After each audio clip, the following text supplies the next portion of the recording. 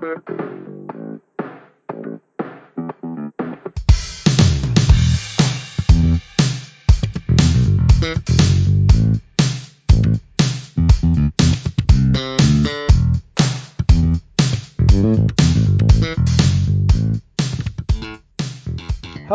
and welcome back to the Coaching Roundtable podcast. I am your host, Daniel Ferrugia, and I'm joined by my two other friendly hosts, Ashley Drew.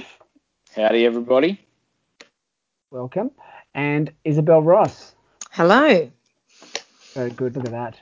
That was just hello. Someone's tinking a teacup. Oh, sorry, my watch banged my coffee cup. Jesus. Yeah, that's it. It's like it's really? good to see that coffee is being consumed. Well, Running what I and was coffee, doing they was go together, don't they? I was in the process of turning up the tens machine that I have on my calf, and my watch clinked my coffee cup. Ah, fair enough. Yes. Interesting. Is it one with wires or is it all built in? Wires. It's one with wires. Yeah. So it's all connected up because it's got 8 electrodes on, so I've got them on my thigh and on my calf. Right, Can you give us a bit of insight? Why are you doing that? You're a bit sore? This quad thing, that's something I've had for years. It's just the hip flexor sometimes hurts. And the calf, I've had compartment syndrome in there for a while, which has really been hindering my running. But I'm finding if I use a TENS machine for an hour a day, then it doesn't hurt. Right. Cool. So, interesting. Use what works. Yeah. I've heard good things about the TENS machine. I am a huge fan of the TENS machine. I first got one when I first had sciatica, and it got rid of it. So, ever since then, I use them quite frequently. It's just electrodes, isn't it? And it's just electricity. And I mean, it's meant to be that it changes the somehow or other resets the body's perception of pain, but I think it also increases blood flow and that sort of stuff. Yeah. Personally. Well, it's tensing a muscle, so tense, relax. Yeah, exactly. So it's got to increase lymphatic flow at the very least. Exactly. So so I find like if I don't use the TENS machine, it's because I don't use it before I run. I've already run. I have to use it during the day before I run. If I don't, then the calf is annoying. So it's not like I'm using it just before as pain relief. That's why I'm saying it's not just pain relief per se.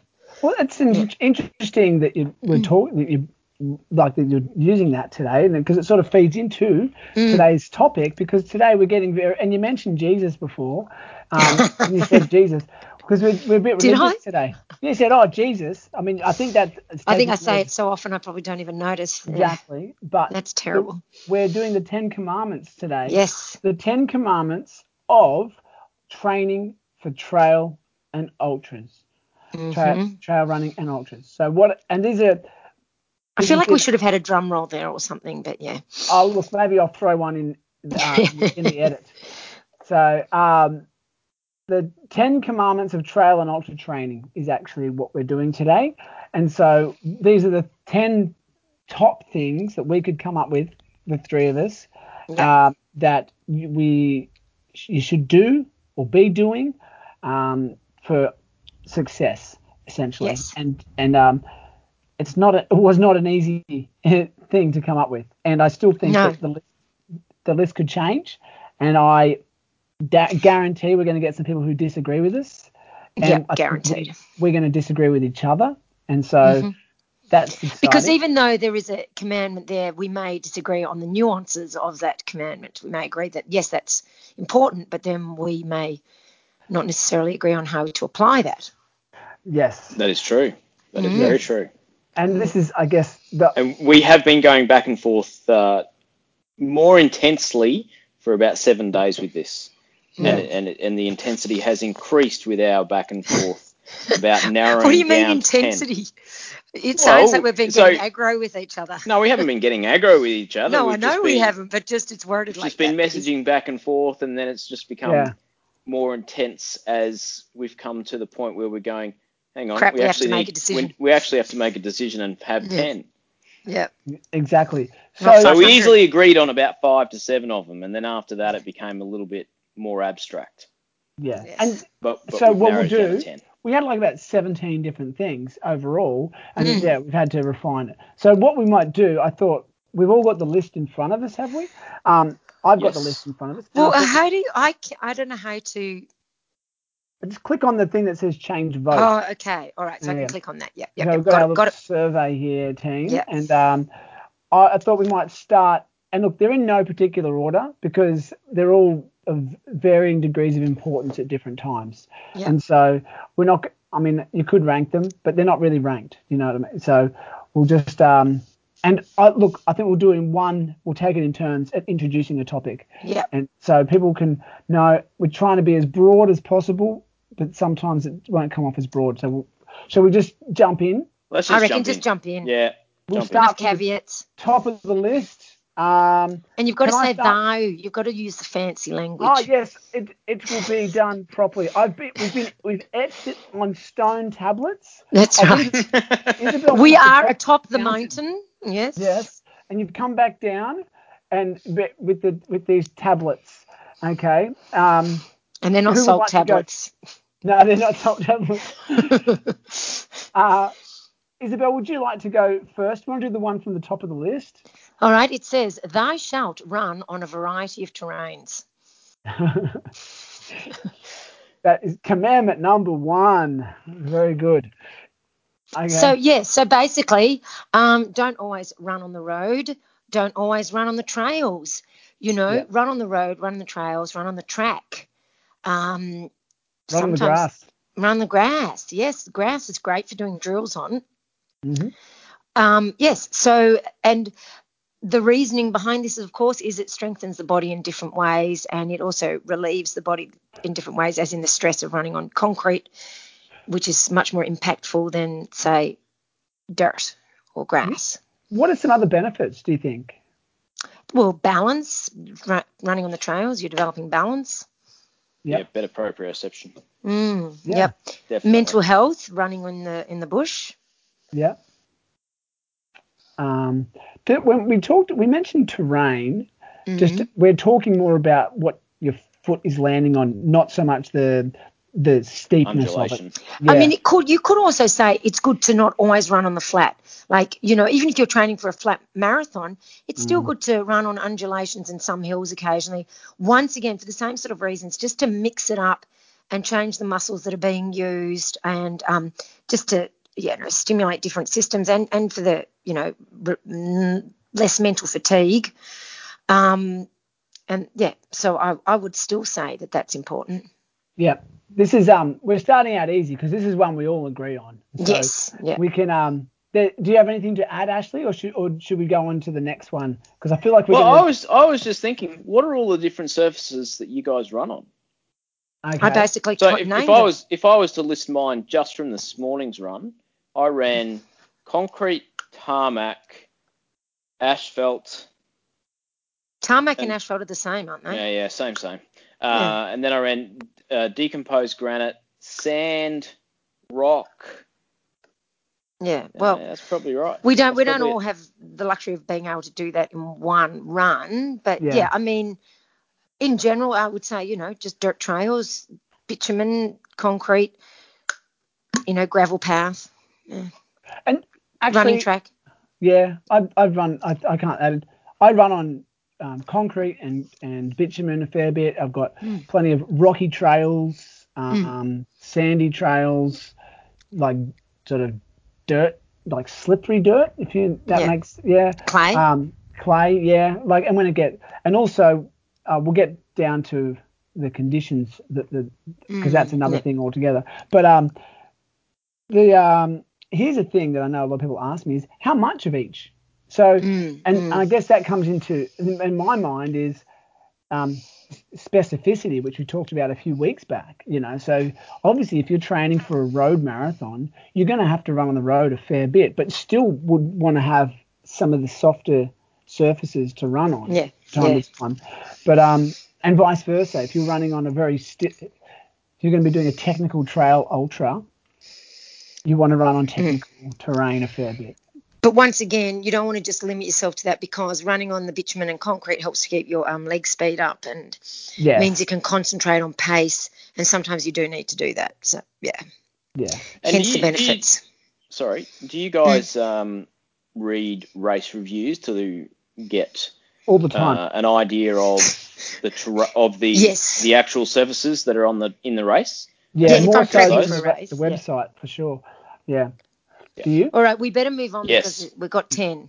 We've got 10, yes. Okay, And we this want is to a do them all in massive. one. This is who did the first one? Ashley? Me. Oh, and Isabel. Okay, Ashley, Yes. would you like to do number 2 in your Well, best? the next one is apply the 80-20 rule. No, it's thou That's shalt. not how you say it. Thou shalt. Oh, thou shalt apply the 80-20 rule. That's Does that better. really make a difference? Anyway, 80-20. Yes, it makes a big difference. What is the 80-20 rule? Let's give us, I know what it is, but I'm being one of the a first time listener right now. What is the 80-20 rule? It means, and I'm going to look it up now to get a better definition. Yeah. What I'm going to come up with, but oh god, Run. It's not just say what's in your head. So 80% of consequences come from 20% of causes. Oh. That's actually how it's written as the original paper. Yeah. Well. So basically, it is do what is required in preparation for the race. So you need to do 80% of your results will come from 20% of your work. So make sure your 20% of your work is appropriate. Okay. Well, when you say appropriate, so let's talk about it. Yes, that's the original definition, but let's talk about it, in running terms and how it is defined for training, which is 80% easy, and 20% is your high intensity stuff. Is basically is the nuts and bolts of it. Which stems from. You want to give us the reference, Isabel? Well, that comes from the Matt Fitzgerald book, 80-20. Yeah. Right? And it comes from the studies that they did on athletes who were coached by a variety of different coaches, some self-coached, some, Olympic athletes, whatever.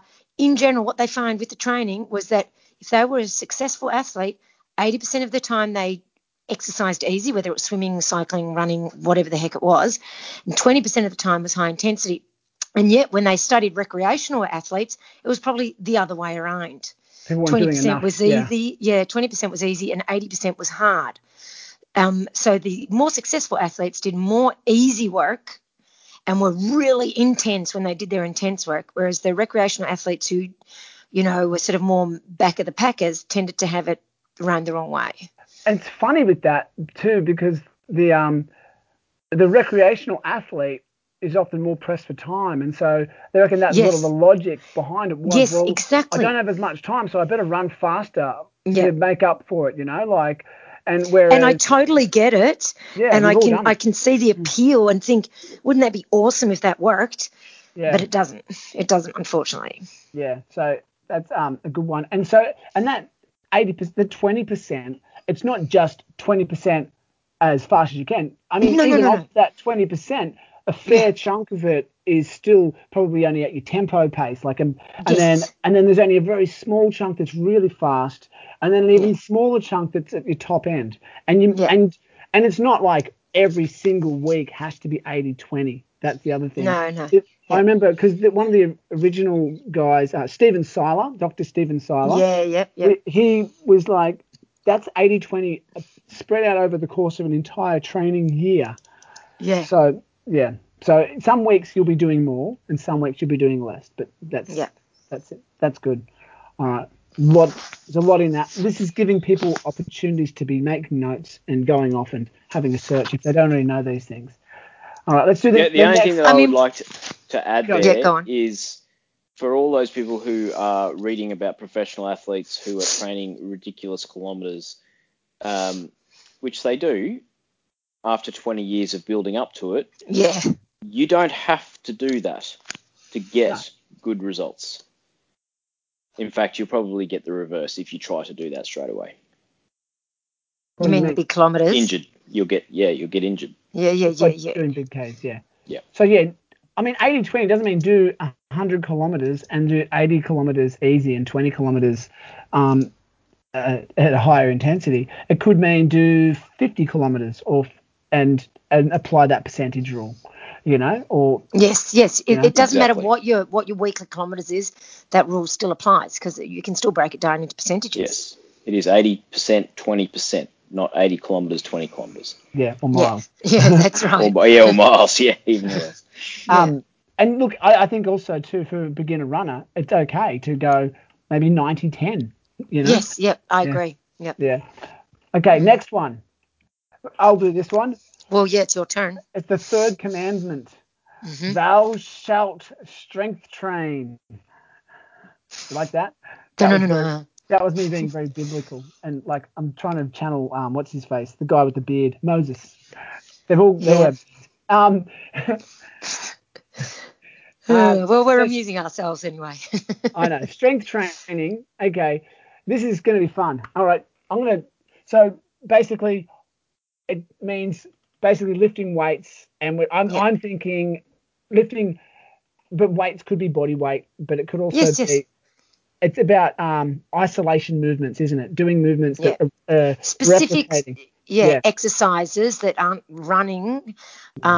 I mean, yes, hills are strength work in disguise and blah, blah, blah, but we're talking specific strength training, which is core strength and, body weight and balance. And, because I'm like, even this morning when I was at the gym, I was doing my strength work on a Bosu ball, so I'm strengthening balance, my proprioception, but also lifting weights with it. So there's so much you can do. And especially, once you're over the age of 30 and you start to lose muscle mass, it really becomes more important. Yes. Ashley's got a slightly different take on I it. do. I personally just don't like going to a gym. And that's fine. You don't have to. And so my suggestion here is for those people who don't necessarily like going to a gym, strength training is anything between 1 and 30 reps of an exercise that wears you out. Yeah. So that exercise could be jumping up and down off a log, which is my personal preference, or jumping from rock to rock. I can just see you doing that in the park, just jumping up and down off the log. I certainly have done that.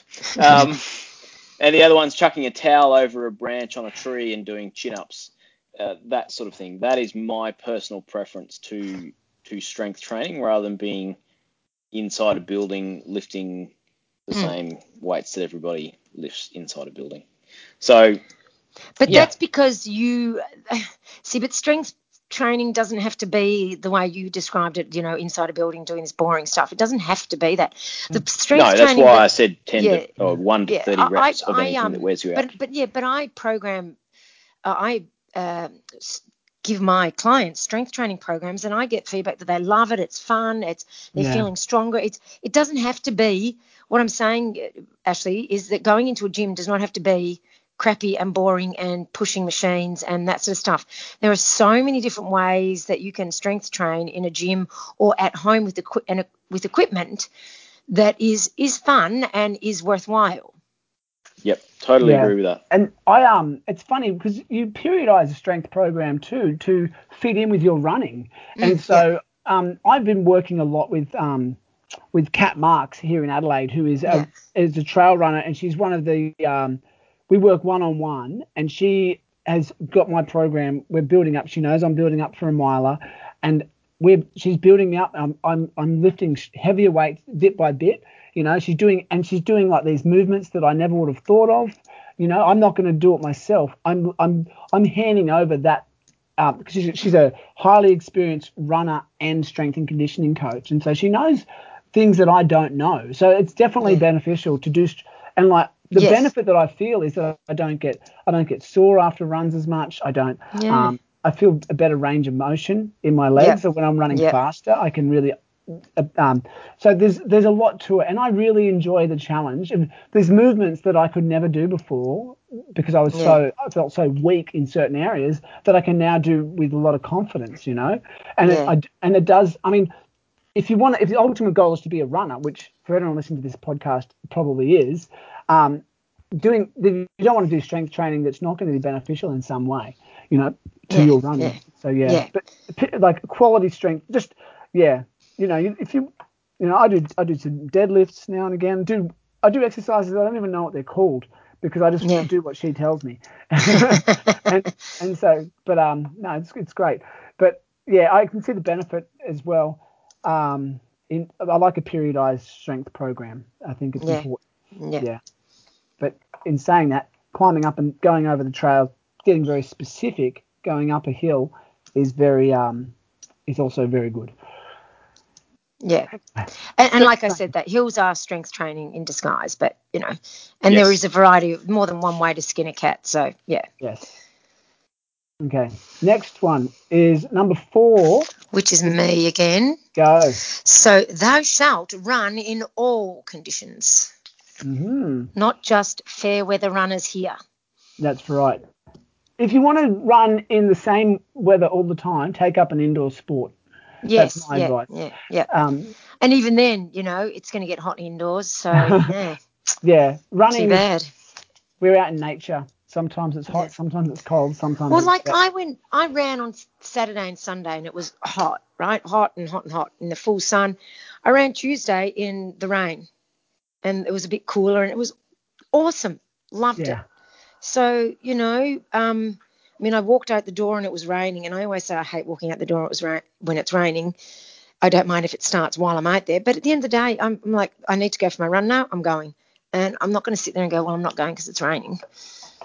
Yes. Well, Tuesday I opened the roller door, yeah, and turned around immediately and went back and got a jacket, and then went running in the rain. See, and, my wet weather gear I could have swum across the oval at points. Oh, lovely. Yeah. I don't bother with rain jackets. I find they just turn into like sauna suits. It's got to be. Oh, it definitely really turns into a sauna suit. Yeah. Yeah, and then if they don't tie around your waist properly, so. But I wore a t-shirt instead of a singlet top. That was my nod to the weather, and a peak. But how cold does it have to be for you, Isabel, before you will wear? Because there's only been a few times. Definitely under 10. Yeah. Like it was like 12 degrees when I went out, but it's got to be. But even then, under 10, I would still, if it was raining, unless it was really pouring down, if it was just a drizzle, I would just wear a t-shirt. I wouldn't wear a rain jacket because I just know I'm going to get too hot, and it's too hot. It doesn't tie around your waist properly. No one's invented a proper, well-ventilated, waterproof jacket. Well, it's impossible.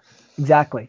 So you do. Sometimes you've got to get wet, but you do have to be prepared. And I think a good running in all conditions, it gives you, going back to the commandment, it toughens you up. Yes, I people agree. talk about mental toughness.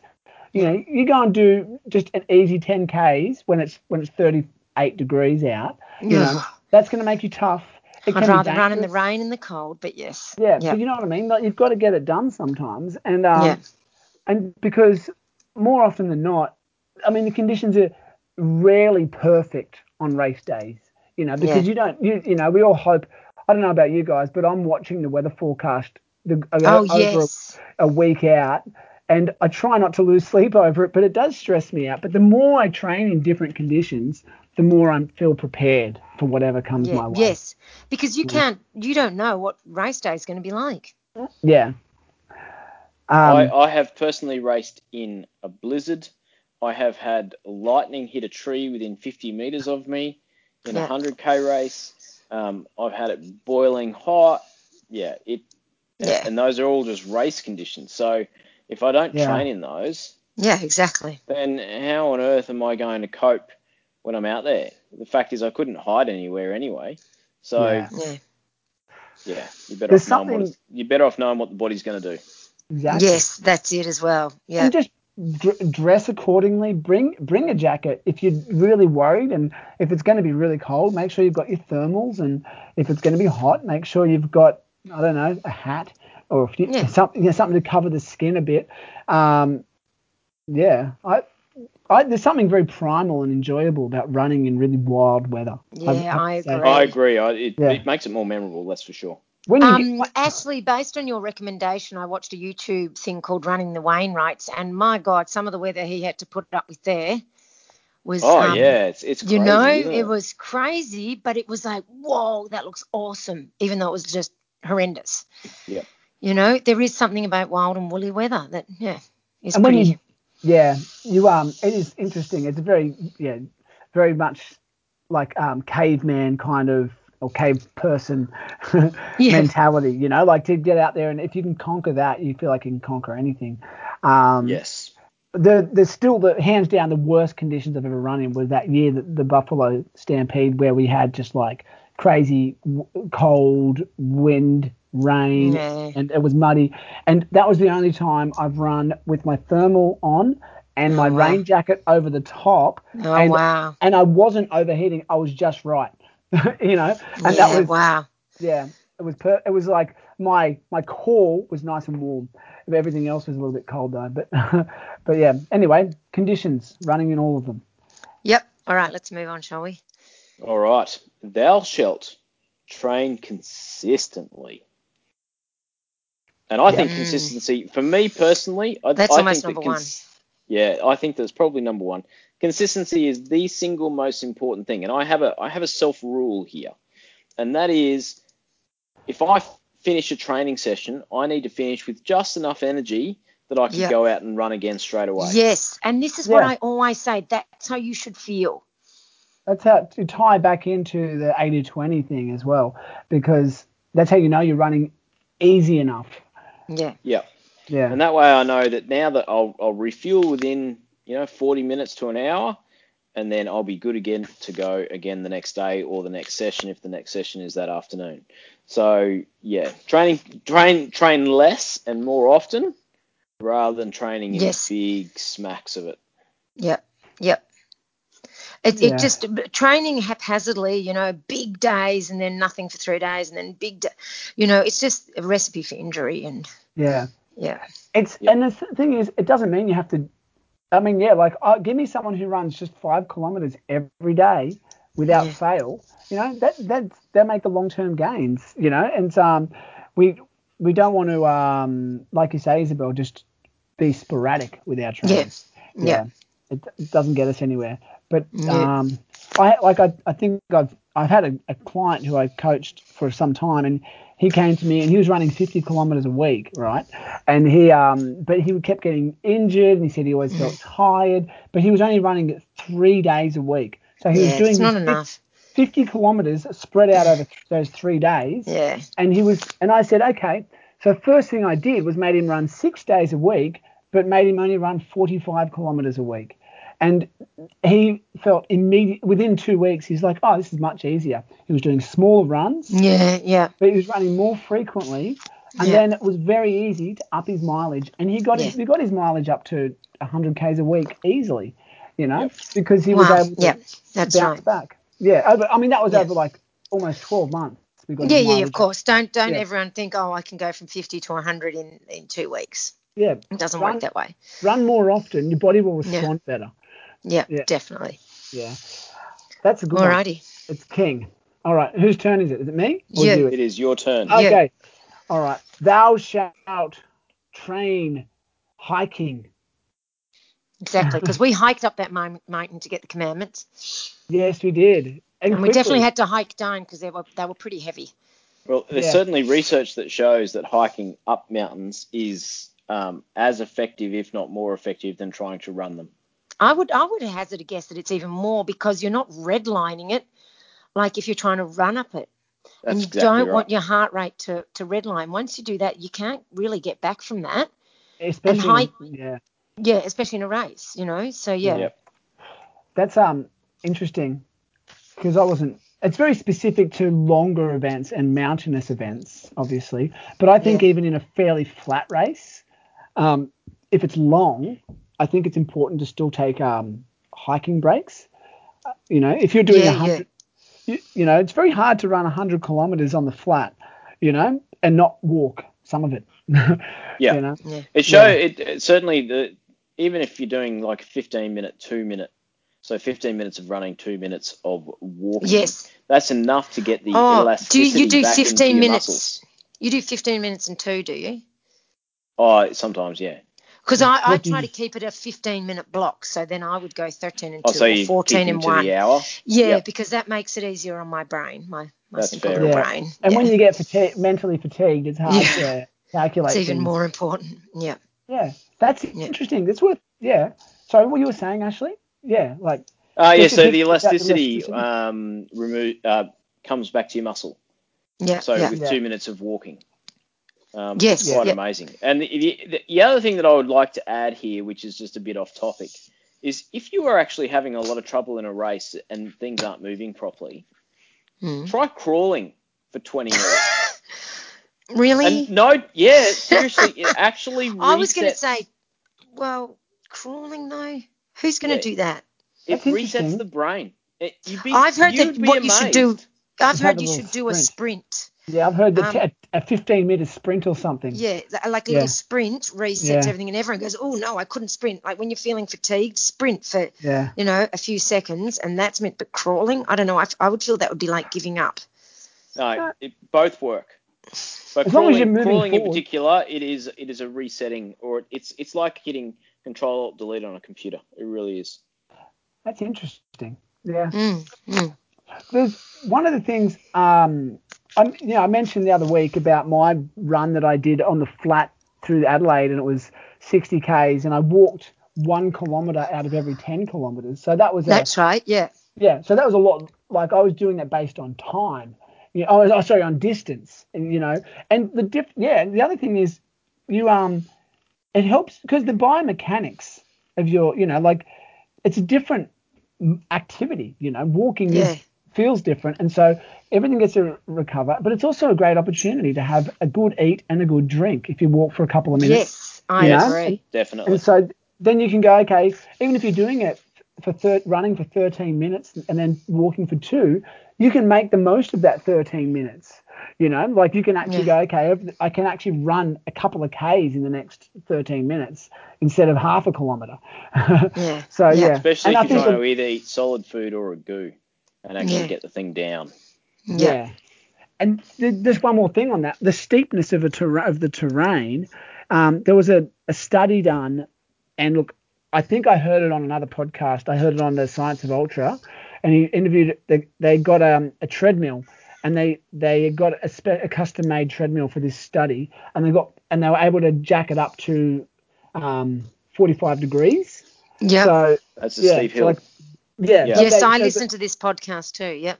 Yeah, and I can't remember the specifics, but I think they said it became the most walking became more economical at about 20%. Yes, that's right. Yeah, it does. Yeah. So that's something to keep in mind, Yeah. So, mind you, I'd love to see anyone running consistently up a 20% grade. Whew. It depends on the distance as well. Yeah. But, you can sprint it for a little bit, but yeah. Yeah, but I think in an ultra, I think almost how like at what point will you walk a hill, Isabel? Like, and there's another study I've read that when they've studied people who run and hike, the body just seems to know when it is the right time. And to me, it's just when it's the right time, and then I'll start running again just when it feels like the right time to run. Yeah. Because it's almost like those running muscles have rested while I'm hiking, and then I can run again. And then it's like those running muscles are getting fatigued up the hill, and my body goes, oh, yep, no, time to use the hiking muscles. And so it's more intuitive rather than I don't plan it. Yeah. And by doing it a lot, you actually get faster at hiking. That's the important thing. Yes. Yeah. And that's why we say train hiking, because people who don't train hiking walk. And there's that's a true. difference. There's a difference between walking and hiking. And if you don't train it in the race, you're just going to walk. And you'll see those people who've been training it, they're motoring on ahead. How fast do you walk up it? Do you hike? What's your aim? I don't. Once again, you don't aim for a pace, because every hill is a different gradient and a different surface. But I aim to be, I'm swinging my arms and I'm working hard. If I haven't got or I'm using poles, but either way, my heart rate is still up there. It's not redlining it. It's not like I'm running and redlining it, but it's still at, It's working. Yeah, I'm not down at 120 or 130 or something. Yeah. Yeah. That's for me personally, I'm aiming for 7:30 to 10 minutes, depending on the terrain. It depends on the terrain. If it's really steep, you might be at 10:30, 11. Like, it just depends. Yeah. Alrighty. Is it my turn now? Sure. Or is it? Yeah, I can't remember it is. now. It doesn't really matter at this point because. Yeah. All right. Thou shalt eat and drink. I almost said ink. Eat and drink properly. My two. Eating is So McDonald's and Dan hobby. Murphy's next to each other, perfect. Exactly. Eat and drink You're speaking properly. my language. No, I don't like Macca's. I do like Dan Murphy's though.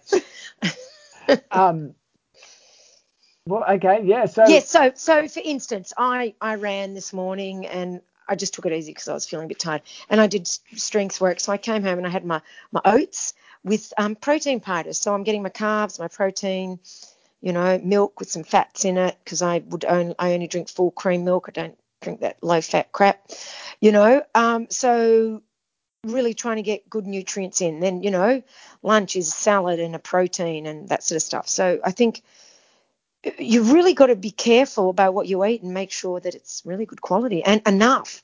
You should not be walking around starving hungry all the time. no. I want to add something here. I don't know if you guys have noticed this phenomenon in yourselves, but as my mileage increases, my diet naturally gets better and better, because I can't do the mileage unless I'm eating the right fuel. To be honest, I always eat clean, so I don't know. But I can sort of agree. I understand what you're saying. Yeah. Your body craves better food. It does. It craves better food. Yeah, absolutely. And it's good. And like, you sort of think, well, I've put in all this work. Why would I ruin it by having like something that's full of trans fat or way too much sugar? So I'm. Do you want to know if I want to destroy myself so as I can't run? I only have to eat a chocolate sundae. Oh, really? And that's it. I'm out for a week. Oh, wow. Yeah. It just destroys me. I may as well just be drinking poison. Well, you basically are at the end of the day. That's probably true. Yeah. I think, and look, the eating and drinking properly thing, and you've got to, there's so many different approaches to dieting and train, and there's look, I don't want to dig in too deeply to this because it's a massive topic, and for some reason it's a very emotive topic for people. Because emotive is correct. So things like and I won't go into why. I think if you're going to get into training properly for a longer race, really, I think it's almost worth checking out a sports dietitian. And I say dietitian more because there's a difference between a dietitian and a nutritionist. Dietitians have had to spend a lot more time studying their craft and to understand nutrition. I mean, but it's a university degree to become a dietitian. But the thing is, I think there's nothing beats a balanced diet, and it's not just about when you're running, like what you eat during a race. Because I think sometimes in a race I think you have to go in with a plan, but you might often just eat what you can in a race, But in a race, I can pretty much eat whatever my body's craving at that point in time. Yes, yeah. But it's around training as well, like what you eat post run, and then on your days off even, So a balanced diet is always best, I think. Yeah. I've got to say that I'm looking forward to lunch. Yes. Well, I've only just eaten breakfast, but I'm looking forward to lunch too. Great. Alrighty. What's next? Is it my turn? Yeah. Number 8. Is it? I believe it's mine. No, it's Ashley. Ashley. Okay. Yes, this one's excellent for me. Thou shalt not skimp on sleep. Okay. Now, I totally agree with this because having cancer these days, I sleep more than everybody, I swear. But in all honesty, sleep is the single best recovery method the human body has ever developed. And in my recent reading, it's been very interesting, actually, that we don't actually muscularly fatigue. It's our brain that fatigues, and that is what needs the sleep. Yeah. But you need sleep. And if you start to cut sleep, you have adverse reactions with stress levels, with cortisol levels, which is stress. You actually gain weight. You actually lose weight if you sleep properly. You don't recover from the exercise, and you're likely to get injured.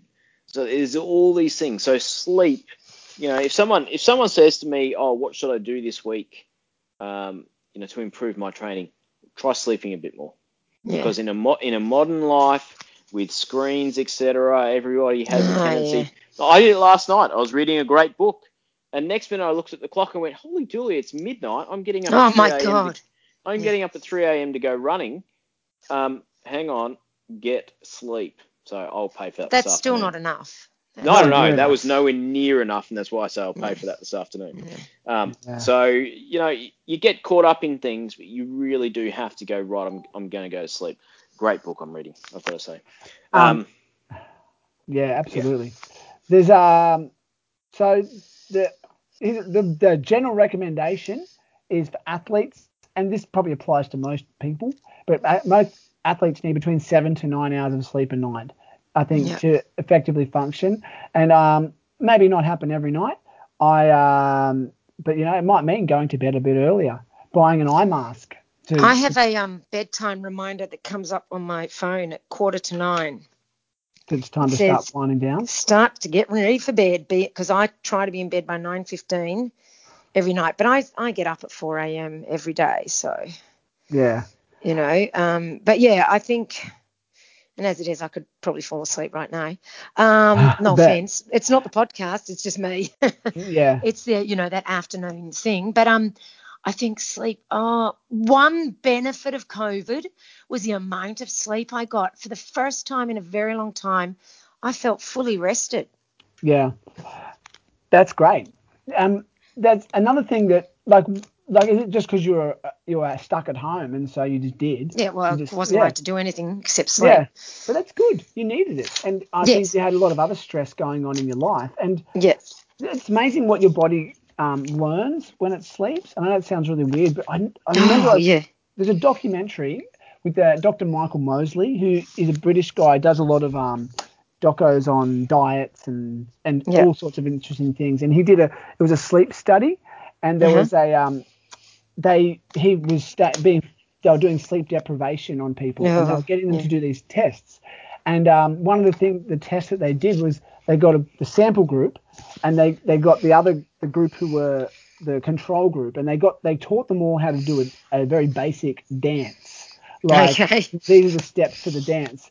And then the sample group had to stay awake and do a bunch of other stuff and stay awake all night.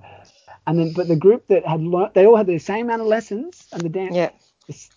But the control group got to go and have their 8 hours sleep. They came back the next day and they all could do the dance, even though they had no extra practice. But it was because your brain rehearses movements. It rehearses things, and as it's repairing, there's a lot going on in your sleep. It's processing everything that's happened during your day, and it's storing it. Like, it uses that time to store things, like, say, on your hard drive, basically, as opposed to just, and not so in depth. It's so important on so many levels. Absolutely. It actually lays down more myelin in the brain. That allows the electron to travel down the nerve at a faster rate. Yeah. So if you're running, and also because running is a neuromuscular activity, and especially if you're running faster, running technical or whatever, you have to, your body has to be really ready for that. And so drawing new pathways. All right, that's good. We're getting through them. That was number 8, I believe. Yep, good, because I've got 10 minutes left. Great. Yep. So are we still just going down the list? Yes. We are. So this next Who one was is next? That's you. It's me. I didn't vote for this one, but that's only because it was hard to find the right thing. You know what I mean? It's funny because the reason I added that one into the possible list was because we spoke about it on the podcast the other week, and you were saying, you get everybody to do strides, and I thought, that was based on what you said, and then you didn't even vote for it. I know. Well, guess what? Look, I'm a big believer. I know. So number 9 is thou shalt do strides regularly. I should add. Okay, Daniel, can you please explain to myself and the listeners, what are strides? Okay, I would love to explain it. It's okay. I'll explain what they are, and then I'll explain how they could be done. Okay, so basically strides are small short accelerations that are done either during a warm-up or at the end of a workout. And the idea is that you are running close to your top speed for just a few seconds, but you're building up to it. And it's an opportunity to reinforce technique and then that drawing those neuromuscular pathways, okay? Yep. So that you look at a good runner, a good runner generally looks good because they have good technique, and so to summarise that, they are short sprints, 100 meters or so.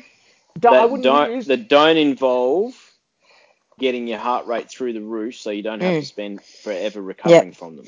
But in saying that, I expect my athletes to have a full 1 minute minimum recovery. Yes, there's a couple of things there.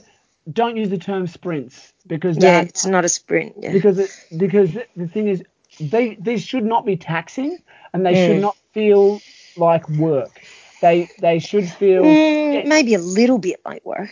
I don't know. They should flow nicely. They should flow, definitely. That's it. And long recovery. So, the recovery for these is probably twice as long as what they take to do. So 100 That's meters. why I say a minute. Yeah. Yeah. And so the idea is to run with good form. I always get people to visualize their Usain Bolt, and the way I break it down is like this. I have and I don't do them exactly 100 meters, but I will go, okay, there's 100 meters ish, and I will slowly accelerate over the first 20 meters, and I'll build up, and then then for the next 20 or 30 meters, I will be running tall, running with good form at near top speed, and so much faster than my race pace, probably faster than my 5K pace even, or maybe like 1K rep pace. But then after about 20 or 30 meters, I slow down gradually, and then I slow down to a walk, and then I turn around and walk that entire distance. Yes, I walk the recovery too. Yep. Yeah, you want to keep the blood flow. Yeah, I like the active recovery. Yeah. Yeah, and then those people go, but what's the point of that? It's so short. It's a neuromuscular thing. Yes. So you're sending messages that this is the technique. So even if you're training for 100 miles, do strides. Yeah, this is still important. Yeah, because it's going to make you more efficient technique-wise. Yep. And so they're super important. I read somewhere, I forget. I think I read someone said you should run fast every day, even if it means strides. Just doing a handful of strides. Yeah. So strides literally will take up. If you're doing a 10-kilometer run, I will just pop them in the last kilometer. I'll go. About how many would you do? Like 4 or 5 or? I would do 5 probably. Usually I do, because what I do, I will go sometimes on my regular loop. I'll get to the 9-kilometer mark, and then the last kilometer I'll do a 100-meter stride, then I'll walk 100 meters, then a 100-meter stride, and that's how I'll finish my run off. And it's so anyway, that's strides, very useful, but I didn't vote for it. I know. I thought that would be the first thing you would vote for. No, there's too many other good topics. I know. There's definitely some good ones in there. Last one. Because I've got to get going. Alrighty, last one is thou shalt get regular massage. And I added foam roll because I know not everyone can go out. I mean, I'd love to get a weekly massage. Unfortunately, that's not quite within my, budget. So when you can't, then foam roll or spiky ball roll or use your Theragun or TENS machine or something. Yeah. Okay. I don't like this one as much. But it's so important. Yeah. Do you know what? I've been getting, I haven't had a massage in ages. Everything was so stiff and my back was painful and I was just, my legs felt heavy and I got a massage and the next 2 days I ran so well and I didn't feel like I was 100 anymore. I felt so good. Yeah. That's why I put that in, just because it made me remember why I used to get a massage every 2 weeks, because it seriously makes a difference. I'm just thinking, how about you, Ash? Have you got massages very often? Or foam roll? It'd be 5 or 6 years since I've had a massage. Oh, my word. So, but having said that, I foam roll and I ball roll and I spiky ball roll, and I have literally sitting beside my bed right now one of those rollers that you hold with two hands and you run up and down your calf. I would do that 2-3 times a day. Oh, a day. Okay. Just for like, I don't sit there and do a half-hour session. I'll do like 2 minutes on one muscle, and then I'll go and do whatever else I'm doing. And it'll just be one of those things where I go, I'll roll my feet out now, and I'll just roll my feet out. So it's just this continuous process, and I literally just have the stuff out all the time. So that every time I walk past it, I just do either a spiky ball or a roller or a foam, and it's just a couple of minutes. It's less painful when I get it done. I don't do that, which is probably why I needed the massage so bad. Wow. Do you know what I mean? And what about you, Daniel? You just tough it out? Suffer. My legs are steel springs, and so I don't need to massage them. They're just made of steel. No, I find or concrete. Yeah. So when was the last time you did something? Oh no, look, I use the spiky ball. I do admit on my feet a lot. I find my feet are the area that gets the sorest. I guess this one really feeds into also like things like stretching and stuff, which we don't really. I mean, I very rarely stretch, if I'm being honest. And me too. But I guess what I'm trying to get at is we need to look after our body. Yeah. You can't just expect it to keep running every day. As good as sleep is and all those sorts of things, you need to work on mobility, and you need to either stretch, massage, something. And I don't know, I don't want to make it too much of a generalization here, but in saying that, I'm going to. And listeners, correct me if I'm wrong, but I seem to find that it's mainly men who don't get onto the massage bandwagon. Yeah. Would I be right? Like a lot of guys I know go, oh, no, I don't get massages, whereas women tend to more. Probably true. I've got a couple of guys. I've got one guy I know he gets a massage every week, and he's doing big mileage. And one of the guys I coach. I honestly think if you're doing big mileage, you need regular massage. But remember, like, I'm just thinking back to that book, Good to Go, by Christy Ashwanden. She like that mentioned about that, and I don't know, like, what was the sort of the evidence-based sort of stuff about. Well, she said there wasn't any, but it feels good. Do it. And honestly, for me, like, I've been having terrible back pain because I used to be a mountain biker, and I had a fall many years ago and fractured a vertebrae and dislocated my hips and a few different, really stuffed up that area. And now I get, back pain, and I had massage and cupping and everything. And it's been a week now, or nearly a week, and I haven't had any back pain since the massage. Yeah. Right? And it had been ongoing every day. So I don't know. That's not just the placebo effect. Well, I would like to add something here, and that is to say that I used to get acupuncture, massage, and cupping or something similar done regularly when I first really started to build into running. Yeah. And then once I had got probably 4 or 5 years of solid weeks of training, and when I say solid weeks of training, probably between 40 and 80 kilometers a week back then. Yeah. I found that I didn't need to go and pay for that service anymore, and I could do it myself with the tools that I had, which was, balls and et cetera, et cetera. And that's where I've ended up. And I think that the range of motion is incredibly important to keep, and hence why I do treat myself every day, but I don't go and see somebody unless I've pushed it to the point where I'm starting to head towards an injury or I have got an acute injury. Yeah. I think it's valid. I think there's a lot of. I think I'll definitely pay it, but it's just not something that I've done a lot of. And I have had massages and stuff over the years, and I'll be quick to. And I know this is the last one because we've done it, but I'll be quick to go and see a physiotherapist. And that's not massage, but someone who will give me they might sometimes do physio stuff on the legs, like whether it's sort of some kind of release when there's tightness and things like that. And like I've had dry needling, and I guess all that kind of feeds into it, doesn't it? And yeah, it's all in the same vein. Yes. Yeah, but I agree. Taking care of your muscles and your joints, everything is good. But hopefully you don't need to, and so that's good. And also there's that sense of relaxation that comes along with it, knowing that you're taking care of your body, and when you relax, you release the good hormones in your brain. Yes. Yeah.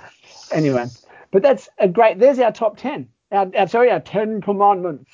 So I guess for our listeners, they can tell us what you think, where you agree. Do they think we missed anything that was particularly important? We definitely missed things. Oh, I'm sure we did, but was there some that they think Trump the 10? Yeah, Trump our 10. Yeah, I'm not a fan of using the Trump word anymore, but yes, Trump the 10. I definitely would. There's a couple that we can talk about probably next week that we left off.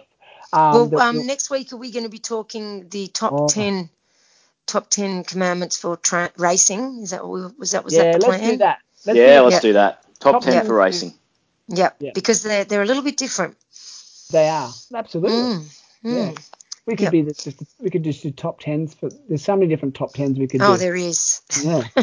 People love it. All righty. Well, I've got to go and get a tattoo, so I'm going to love you and leave you. Oh, yeah, that's right. You're getting a tattoo of Dan Andrews in a love heart. That's right. I bet you are. Well, you can please post photos of your tattoo. Yes, I will. Yeah. Yes. Yep. Yeah. All right. Shall we say farewell to our lovely audience? Yes. Thank you for joining us once again, and we hope that this podcast was of interest and value to you. And if you think it was, it'd be really awesome if you could go over, rate, review, and subscribe on Apple. Even if you hate iTunes, rate, review, and subscribe. No. Not if you hate it. That's okay. Just don't do anything if you hate it. They just won't listen. Yeah, just don't listen. That's easy. Yep. Brilliant. Yes. Okay, I'm going to say all right, thank you. Au revoir. Au revoir. I was sayonara. Say au revoir. You stole my foreign Well, at least goodbye. I was going with something different. Sayonara. What were you saying? Oh, sayonara. Yes. Nice one. All right. Bye. See ya.